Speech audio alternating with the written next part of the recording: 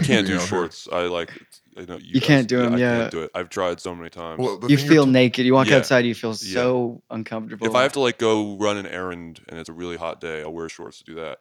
Yeah. But there's been certain times that are very traumatic for me where I go out to do something like that in shorts, run into someone, end up hanging out. No, yeah. And then I end up it's out like for a too long. nightmare, Next thing I know, it's 8 p.m. I'm in a social setting. I'm still wearing shorts. I'm Yeah. like, I gotta get out of here.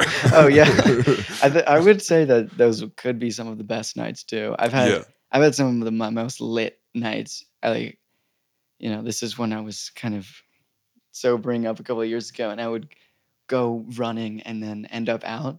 Yeah, and then just end up so lit, like in like jogging outfit. Yeah, exactly. And it ended up going down great. And it's like more experiences like that sort of been inspiring me lately. Like, I guess I sort of feeling rebellious now against cool people. Yeah. Mm-hmm. Which is I guess what kind of has happened with these people like our friend Daxon and Big shouts.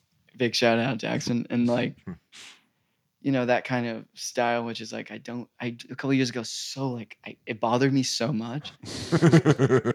Now, because it wasn't, I was like, it's not cool. Like, yeah. But now I'm like, well, it's just great because these cool people are so annoying and like take themselves so seriously. Right, exactly. Well, this might tie into what we were saying before. Like, why is the health stuff become a trend amongst podcasters? Oh, yeah. Maybe that's a rebellion in that same way. It's like being disaffected and like apathetic was such a widespread cool thing that it got boring, and maybe now it's cool to be really like positive or inspirational or it's sincere and open. You know what I mean? It's the obvious reaction to the Gen X sentiment of like apathy, like anti-corporate, anti-religion, anti-spirituality. Like it's true. It is the natural progression of like, oh no, we do want order. Like we do want to be well and like care about things. It's like true. There's a reversal it's happening. True. Man, you guys are smart. Yeah. Ion. Shout out to Ion.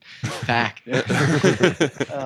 But yeah, like I don't know, I was tripping. I watched the Woodstock 99 documentary. Oh, I still haven't watched it. I heard it's really bad. It's so bad? Yeah. It's so good, in my opinion. Sick. Okay, well, I don't know. I just connected to it because there were a few bands that played that are part of that whole new metal thing. That I mean, really got me into music as a kid, and were the first bands that were, subversive that I listened to. Yeah. As a kid, like hearing Rage Against the Machine. Mm-hmm. And that's everything. No, that's what I love all those bands so much. That's why I haven't watched, because people told me, "Oh, it's bad." It'll like, no, I heard it's bad. It like doesn't do the bands justice, so I didn't watch it because it would pain me. So that's good to hear. It's good. So it's really shady to the bands because they blame all the bands for that whole thing falling apart. Right. Which is insane. And there's a lot of stuff about like Limp Bizkit being like toxic bro stuff, right?